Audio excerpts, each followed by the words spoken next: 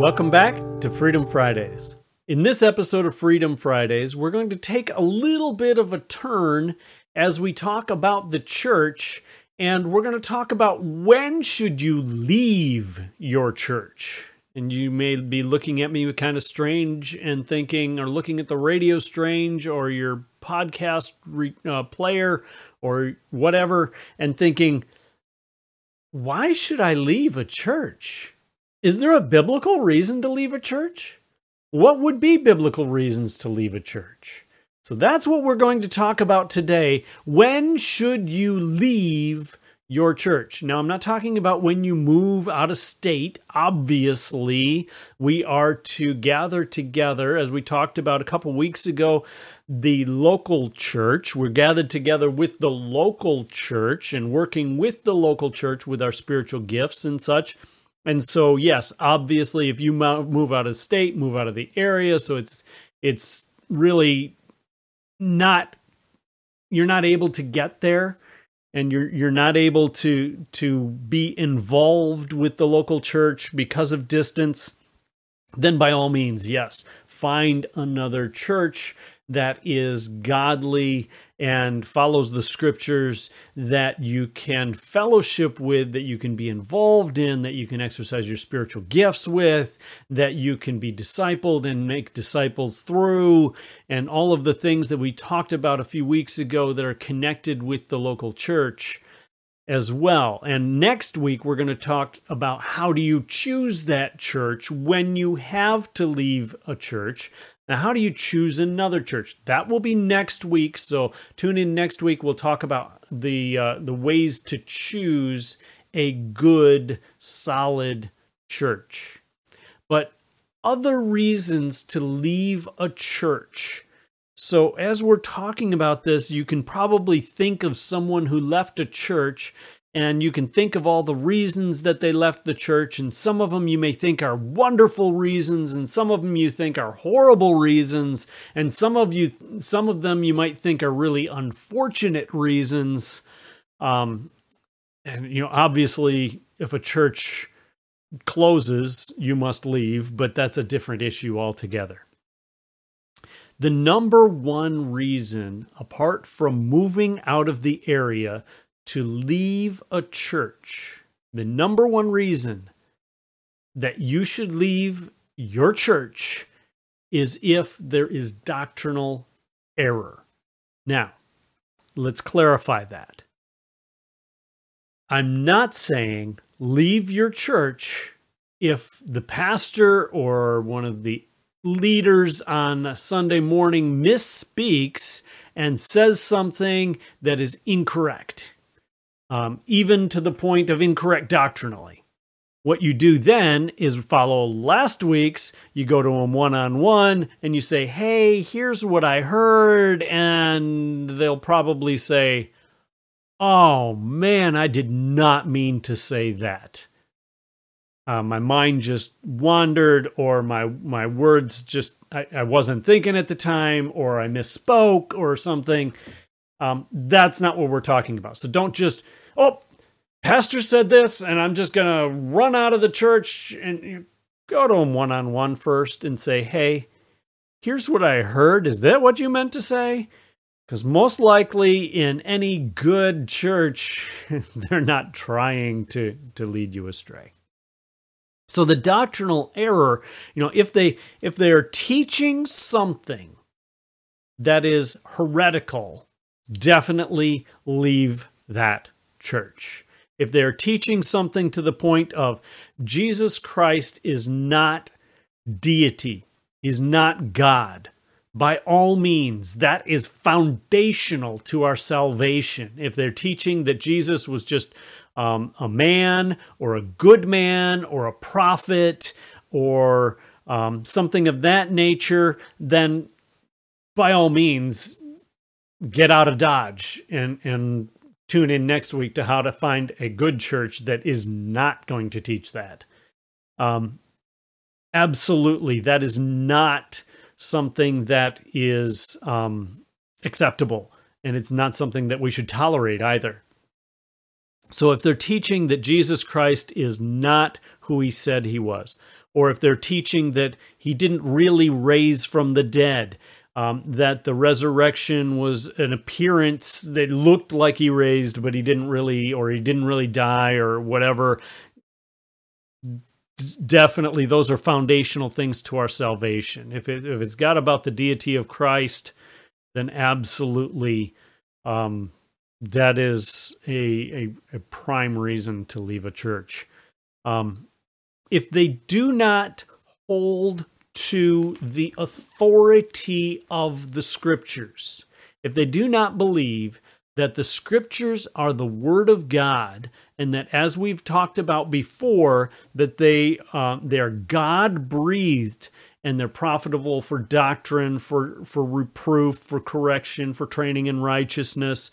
If they do not believe that, and they believe that, okay, the Scriptures are good for some things, but in other things that we need to learn from this group or that group, or pull this other thing in, but the Scriptures are not sufficient and authoritative, and the two of them go hand in hand. We've talked about in the past the sufficiency of Scripture. We've talked about the authority of Scripture. The two are really hand in glove, because the authority of Scripture is that it is God-breathed. So it is God's Word, and because it's God's Word, it is authoritative. It has all authority because it comes from God. And because it has all authority, then God has also said he's not going to leave us without. He's given us everything we need for life and godliness, and is sufficient for everything that we need to know. If there was something that we did not get in Scripture that we needed to know, then God would not have been faithful in telling us what we need to know. He is faithful. His word has everything we need in it, so it is authoritative in that everything that we see in Scripture, if our life and practice conflicts with Scripture, we must change it. Now, if the church does not teach that, if they're teaching that, well, I know Scripture says this, but we're going to add these other exceptions to divorce because we don't see, because of what the current society thinks or culture, or we're going to add these other requirements for baptism or communion or fellowship in the church or whatnot. We're going to add on to what the Scripture says. No. Definitely confront them on that. If they hold to that Scripture is insufficient, then absolutely that is not acceptable. If the church does not hold to the authority and the sufficiency of Scripture. Along those lines, if the church does not interpret the Bible literally, because that is an extremely slippery slope. So if the church believes that the Bible is to be interpreted only partly literally, and partly they use it as pictures and allegory and such. Now, let me clarify. There are places in the Bible that are allegorical, but they're clear that they're allegorical. It's clear that it is not exactly what he's saying, like the visions in the second half of the book of Daniel. There's not going to be an actual bear raised up on half of its side. It's a picture. It's meant to be a picture. It's a vision, and it's obvious as that. Prophecies are very frequently that. The book of Revelation is quite often that, but they're clear that this is a prophecy and that this is a picture. If it's not in a passage like that, then the church should be interpreting the Bible for what it says. It says what it means, and it means what it says. And, God is not out there trying to somehow trick us into thinking one thing when he actually meant another thing. And there isn't some secret knowledge of the truth, as he talks about in Hebrews.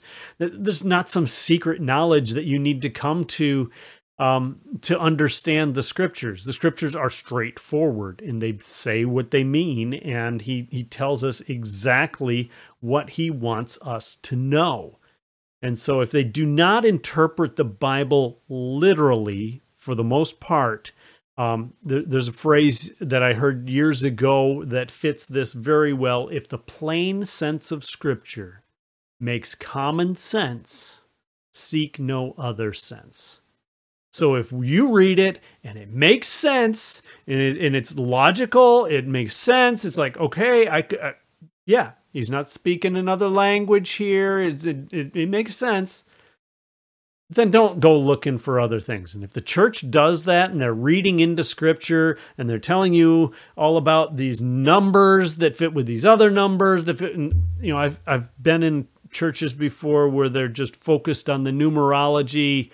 You know what? There's no basis for that in scripture. Yes, there are numbers that have significance, but they plainly say they have significance. It's not like they somehow have this spiritual meaning behind them that only you could see if you looked certain places. That's not how God works. So if those sorts of things are in the church, doctrinal error, then absolutely, by all means, you need to look at leaving that church. If the church teaches you that this is not sufficient in that we need another word from God to add to this, that's another form of not understanding the sufficiency of Scripture. That if your church is teaching that, you need a word from Christ, and here's the word from Christ that you need to do or you need to follow, be very wary. Because if that didn't come out of Scripture, then what they're saying is they get somehow extra biblical revelation from God, directly from God, and you need to listen to them. And that is very, very dangerous because they could be saying almost anything. And no, the Scripture is sufficient. We do not have to have all these extra words of this, that, or the other thing from someone that thinks they have a word directly from God. That's not how things work scripturally. So if they are teaching doctrinal error or heresy, get out of Dodge. Also, if your church has non-biblical leadership, we talked a few weeks ago about what the leadership of the church looks like.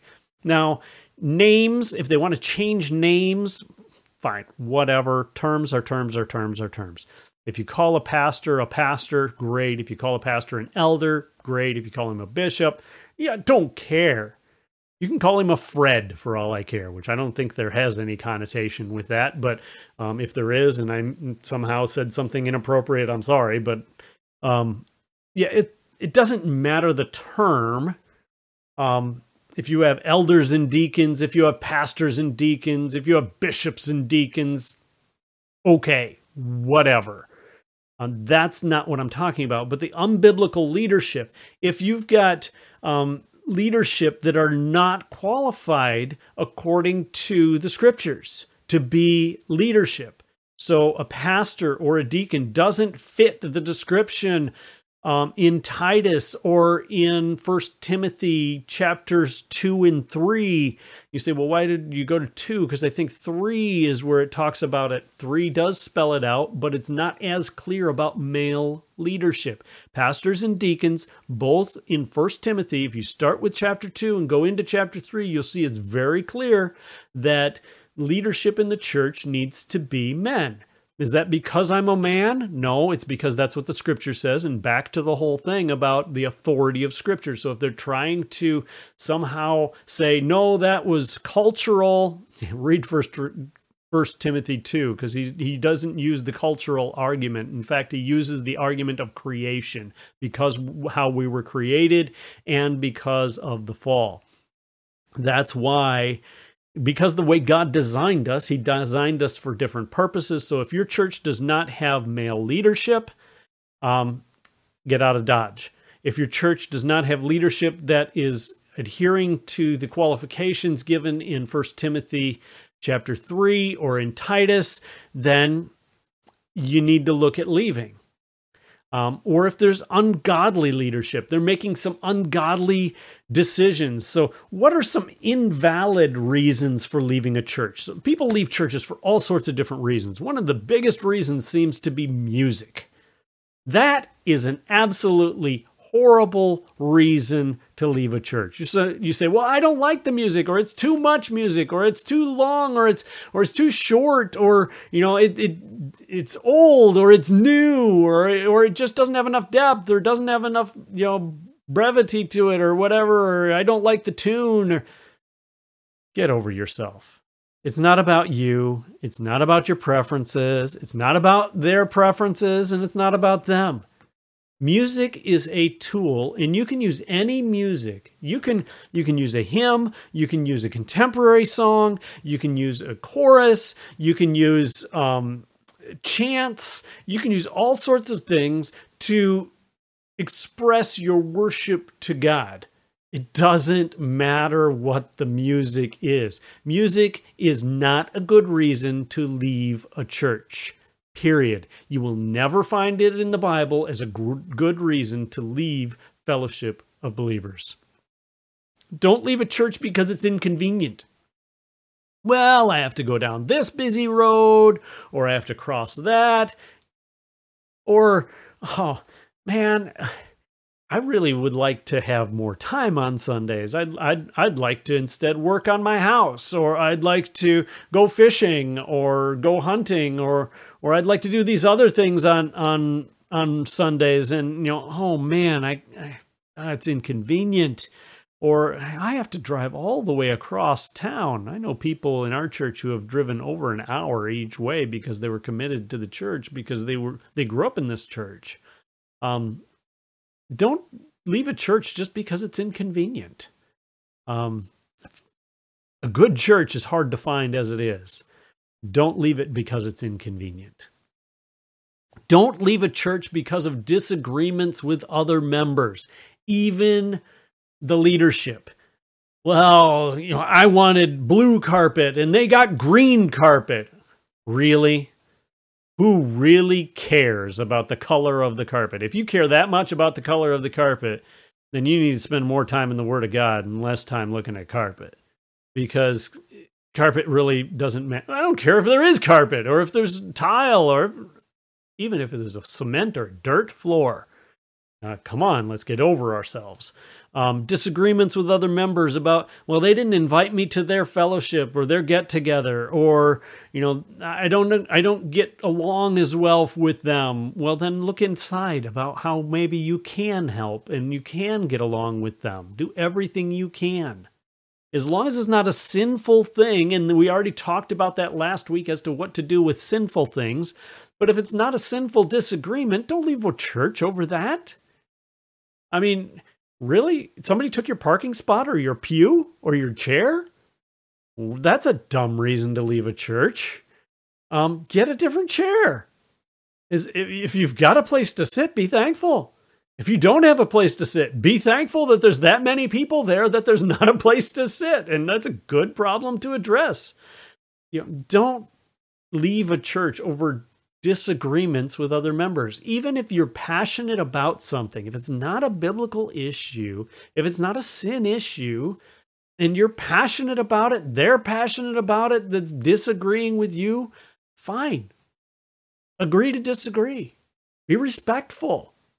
And work together with different viewpoints. It's okay. Thank you for tuning in. Next week, we're going to take a look at how do you choose a church when you find yourself in a situation where you had to leave a church, whether you moved out of the house and now you're on your own and you're in another town, or you moved, or you had to leave because of a doctrinal error or something like that. How do you find a good biblical church? We'll take a look at that next week on Freedom Fridays.